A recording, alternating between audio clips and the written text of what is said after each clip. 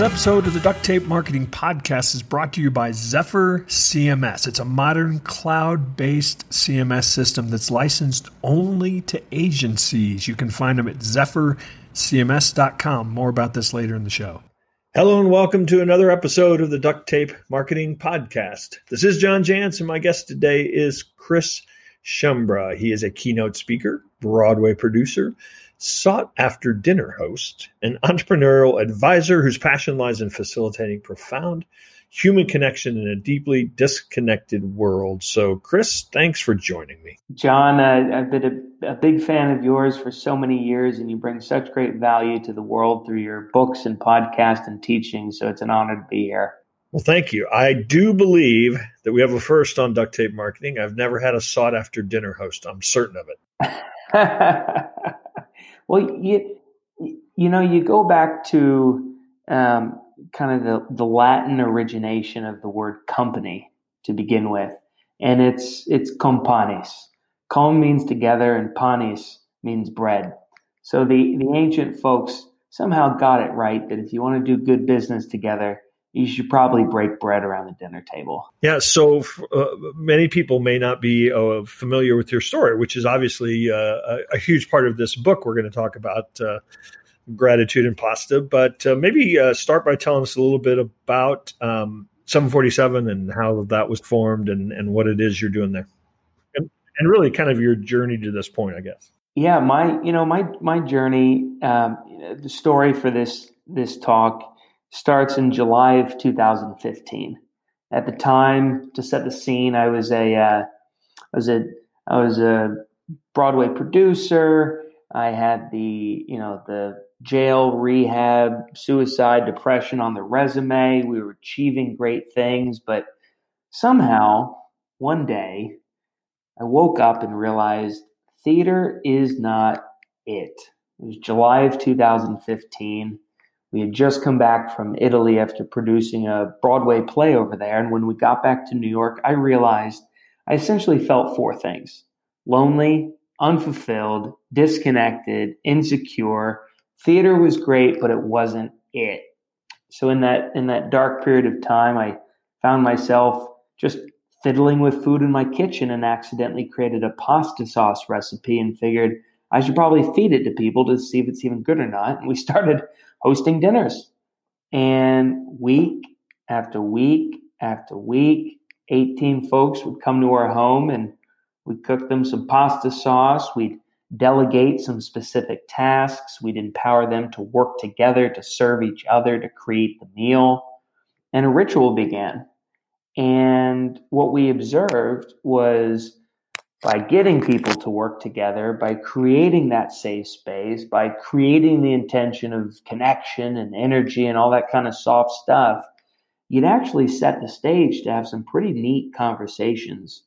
And at every dinner, we would ask the same question. If you could give credit or thanks to one person in your life that you don't give enough credit or thanks to, who would that be? And we saw people's stories come alive. So eventually we realized we were damn good at doing that. And so we built an entire company around the idea of producing dinners and helping people build community. We have a simple metric for success. At every dinner, if less than 6 people cry, we consider it a failed night. And that's our goal. So how intentional was this? Obviously with the lens of hindsight, you can look back and say, we did this and we did that. But I mean, how much of it did you just sort of stumble onto, or why did you even sort of give it so much intention? So for the first half a year, from July of 2015, we just started kind of hosting dinners, and no real intention other than I was lonely because I'd just broken up with a girlfriend. My boss, who's kind of like a partner, he had just gotten married. So all of a sudden I was pretty much alone. And so it just started as a way to help myself. And then I actually realized it started helping others.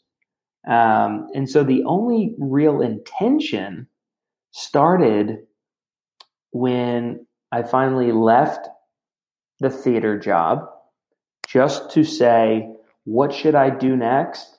And the first thing that popped up was the dinner table. So we said, all right, might as well give this a shot. I don't know what the shot is, but let's just keep doing dinners. When you did these for a while, was there a point where stuff started happening, benefits started accruing, for you that you started saying, hey, this is not just making me not lonely. This is actually producing opportunity.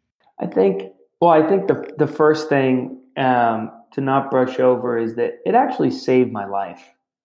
My greatest childhood insecurity is that I'm always the last one called to the party.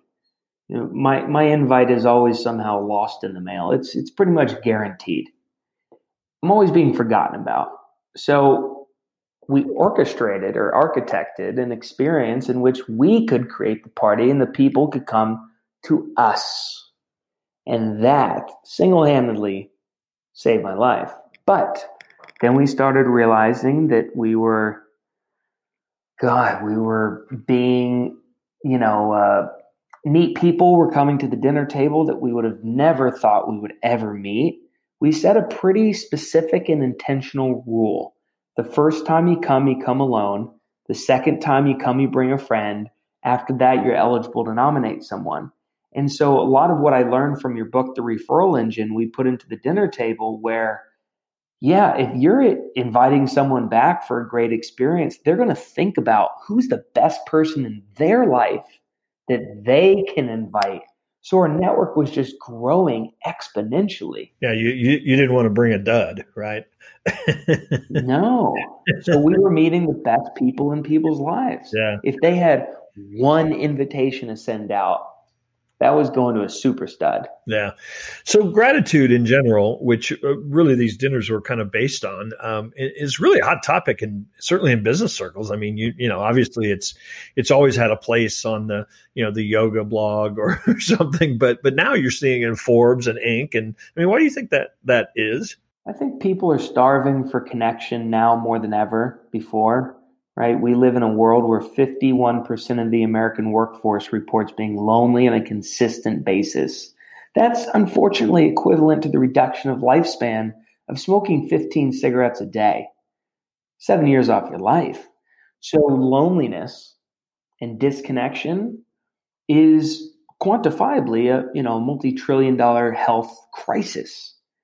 And luckily, PwC proved that for every dollar you spend on employee emotional well-being yields $2.30 back in productivity. So people realize that we've gone too digital, too disconnected, too gobbling up for new clients and all that kind of new stuff. Then now we got to go a little bit back. We got to self-correct a little bit. So gratitude is important because it's a subset of emotional intelligence. Right? Emotional intelligence has been proven that, top performers have high EQ.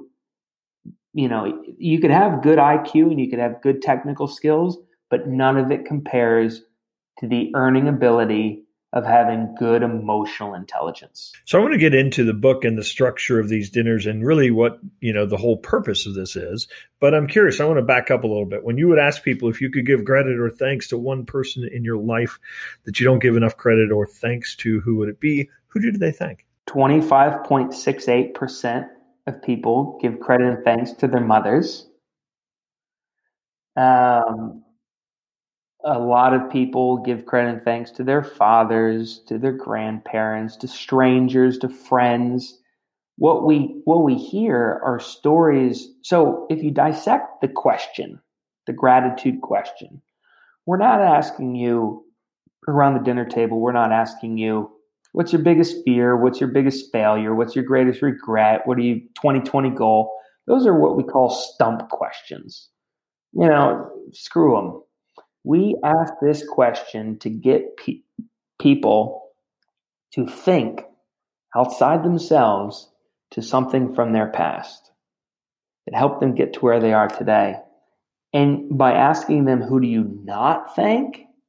You're actually eliciting feelings of like regret and shame. Like, why haven't I thanked my dog? Why haven't I thanked my third grade teacher? So you hear a lot of stories of people, personal liberation, people overcoming fear, people looking at relationships in a whole new way. Someone will give credit and thanks to their mother, where their mother was a bitch growing up. Their mother literally did not help them growing up. But that relationship and the pressure between that, those two individuals, that gave them the chip on the shoulder to want to succeed, right? It's all these kind of different things. Yeah. Yeah. So you eventually, or over time, kind of perfected your recipe for this, and I'm sure started adding things and even rules, if you will. And so you outline it in the book as kind of almost like a 3-act play, borrowing from your theater background, I'm assuming. So can you, because ultimately what you're doing in this book is saying people ought to be doing this, right? Mm-hmm. Mm-hmm. So can you construct kind of the acts, I guess? Yeah, of course. In high level version of the acts. Of course. So the thought leadership piece is, if you're sitting there and relationships is your well-being, relationships is your entire life, and you're just bored of like the old networking and the old going to conferences and the chicken dinners and all that kind of stuff, let's do something different. Invite people to your home, get them to cook together, create a safe space for connection, ask some crazy questions, and you're going to end up knowing more about them and creating more lasting loyalty than you ever have before in your life. So we think of this experience literally as a 3-act play, as John said. The first act is just thinking about who you want to invite, why they're important for your life, where you're going to do it, etc. Your work begins the moment they receive the invitation, because it's very important to keep iterating reminder emails and details of what they can expect from the experience, so that by the time they arrive, you've already done the foreplay. You've already done, they come with a bottle of wine in hand, prepared to connect, and they're going to arrive at 6:30 p.m. sharp. Long gone are the days when you tell people they can arrive when they want and leave when they want. No, you show up at 6:30 p.m. sharp, or you don't get fed. So Act 2, Act 1 is the arrivals and the cocktail hour, and everybody's just casually mingling and connecting and all that stuff.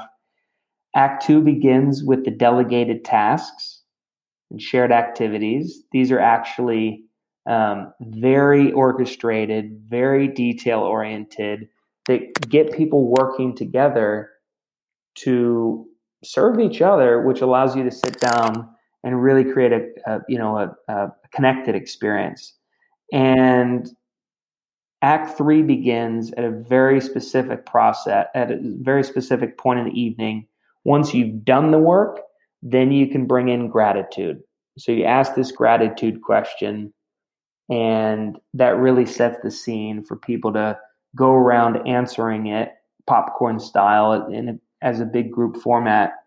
And that really, really creates some amazing, emotion. As we said before, if less than 6 people cry, we consider it a failed night. It's all because of that gratitude question. Yeah, and the book, by the way, has very detailed, not only what to do, but why it's important to do it, which I think a lot of people, sometimes need, because I think there's some real background behind, like you just mentioned, the show up at 6:30 sharp. I mean, there's a very sort of intentional what you're trying to create with doing that. So get the book if you want to know the why behind some of this.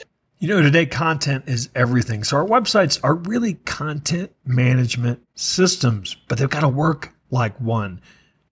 Check out Zephyr. It is a modern cloud-based CMS system that's licensed only to agencies. It's really easy to use. It's very fast. Won't mess with your SEO. I mean, it really reduces the time and effort to launch your clients' websites. Beautiful themes, just really fast, profitable way to go. They include an agency services to really kind of make them your plug-and-play dev shop. Check out Zephyr.com. That is ZEPHYR, CMS.com. So should Is it your opinion that everybody should be doing this? No, I don't think. I think that there is will sometime. I'm going to put pressure on it. I think that you can really screw up a lot of your relationships if you do something like this with the wrong intention. If you look at this as a tool to calculate conversion and ROI and greater referrals, and that you shouldn't, if that's how you look at life, you shouldn't look at this, like that. You shouldn't even touch this dinner. This dinner is built for the people who genuinely want to help the people in their life transform. When you can have 18 of your closest friends or colleagues or partners or clients, whatever, come together, put their phones down, don't worry about what you do, but just come to connect. If you do that with this intention, the rest will follow. So it's got to be giving first, and then comes the referrals. So it's not for the people, it's not for the sharks that are takers. It's not for the people who just want to walk around saying, what do you do and how can you help me? I think networking means the people that you meet have something to give you. Connecting means the people you meet, you have something to give them. Have you, in the course of doing this, I'm sure you've experienced a little of everything. I mean, have you experienced some cases where people just weren't a fit? They weren't there for the right reason. They didn't understand it. They were awkward. They were uncomfortable. I'm sure you've seen everything. So there are times, now that it's become a business, there are times when I get to bring people, but the majority of the times are when our clients bring their people. So our clients are pulling together 18 partners or investors, etc. And so I can't always control who walks through that door. Someone could walk through that door after having the worst day in their life. But that's why we're such sticklers for people following this model, this system, because it really, if you do it right, it really takes the ego out, and it levels the playing field, and it allows even the worst chips on the block to come have a connected experience. So we used to focus on curation. Now we just focus in on the experience. You mentioned a couple of times, and I know in the book you have even diagrams of seating charts and things of that nature. You've mentioned like 18 people. That's a lot of people to have, in one place. That's a lot of people to feed. That's a lot of people to seat. Is that in your estimation, is that the number it takes, or could you do an 8 dinner for 8 kind of thing? You could definitely do any interpretation of this book that you want, and it's a great question. We found that the size of 18, there is a great power in that community. So you're a person, you're sitting at the dinner table with 17 other strangers, and then this short little guy from South Carolina asks you a question about gratitude. Well, if there were only 4 people in that group and you've just already met everybody and you work together, it might be too small of a group for you to be as vulnerable as you want to be. And so when it's 18, as opposed to 12, as opposed to 24, when it's 18, it's just perfect that you probably haven't met the people across the table, but it's small enough that you can share what you want to share and they're going to listen. And so if you have 24, it's just a little too big. If you have 24 people, you can't spend 2 to 3 minutes per person going around the table answering that question. So it's just that perfect number. So where are you going with all this? So ultimately, over the course of the next 20 years, our goal is to continue diving into the space that taking care of your emotional well-being, taking care of the relationships in your life by bringing emotion into those relationships will ultimately be good for personal and professional development. So over the next couple of years, we're just focusing in on creating experiences. We're known for our 18-person dinners. We're known for our 800-person dinners. We're known for going in and giving keynotes, etc. So this year, the book comes out, and that's the first, type of product. Within the next 2 to 3 years, we'll come out with online courses, helping really teach these principles and letting people be part of an online community to mastermind together. Over the next 5 to 10 years, we'll come out with executive coaching to really be able to treat these founders on a personal one-on-one level. It just slowly continues as a little coaching and training company that is focused in on helping create connection, because that's what's missing, I think, the most in this world. I thought for sure it was going to be gluten-free pasta was going to be the first product. You know what?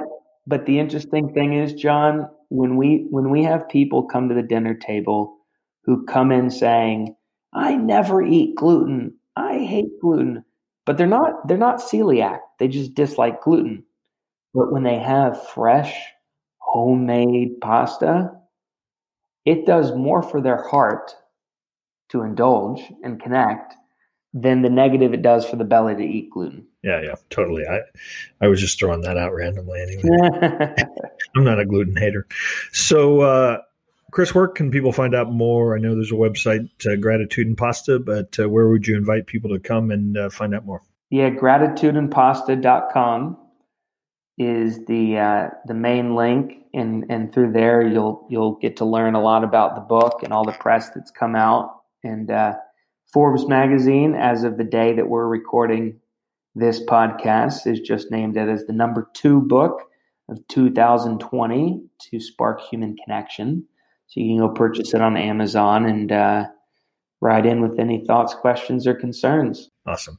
Well, thanks. It was great catching up with you again, Chris, and hopefully we'll run into you soon someday out there on the road. I appreciate it, John. Thanks for having us.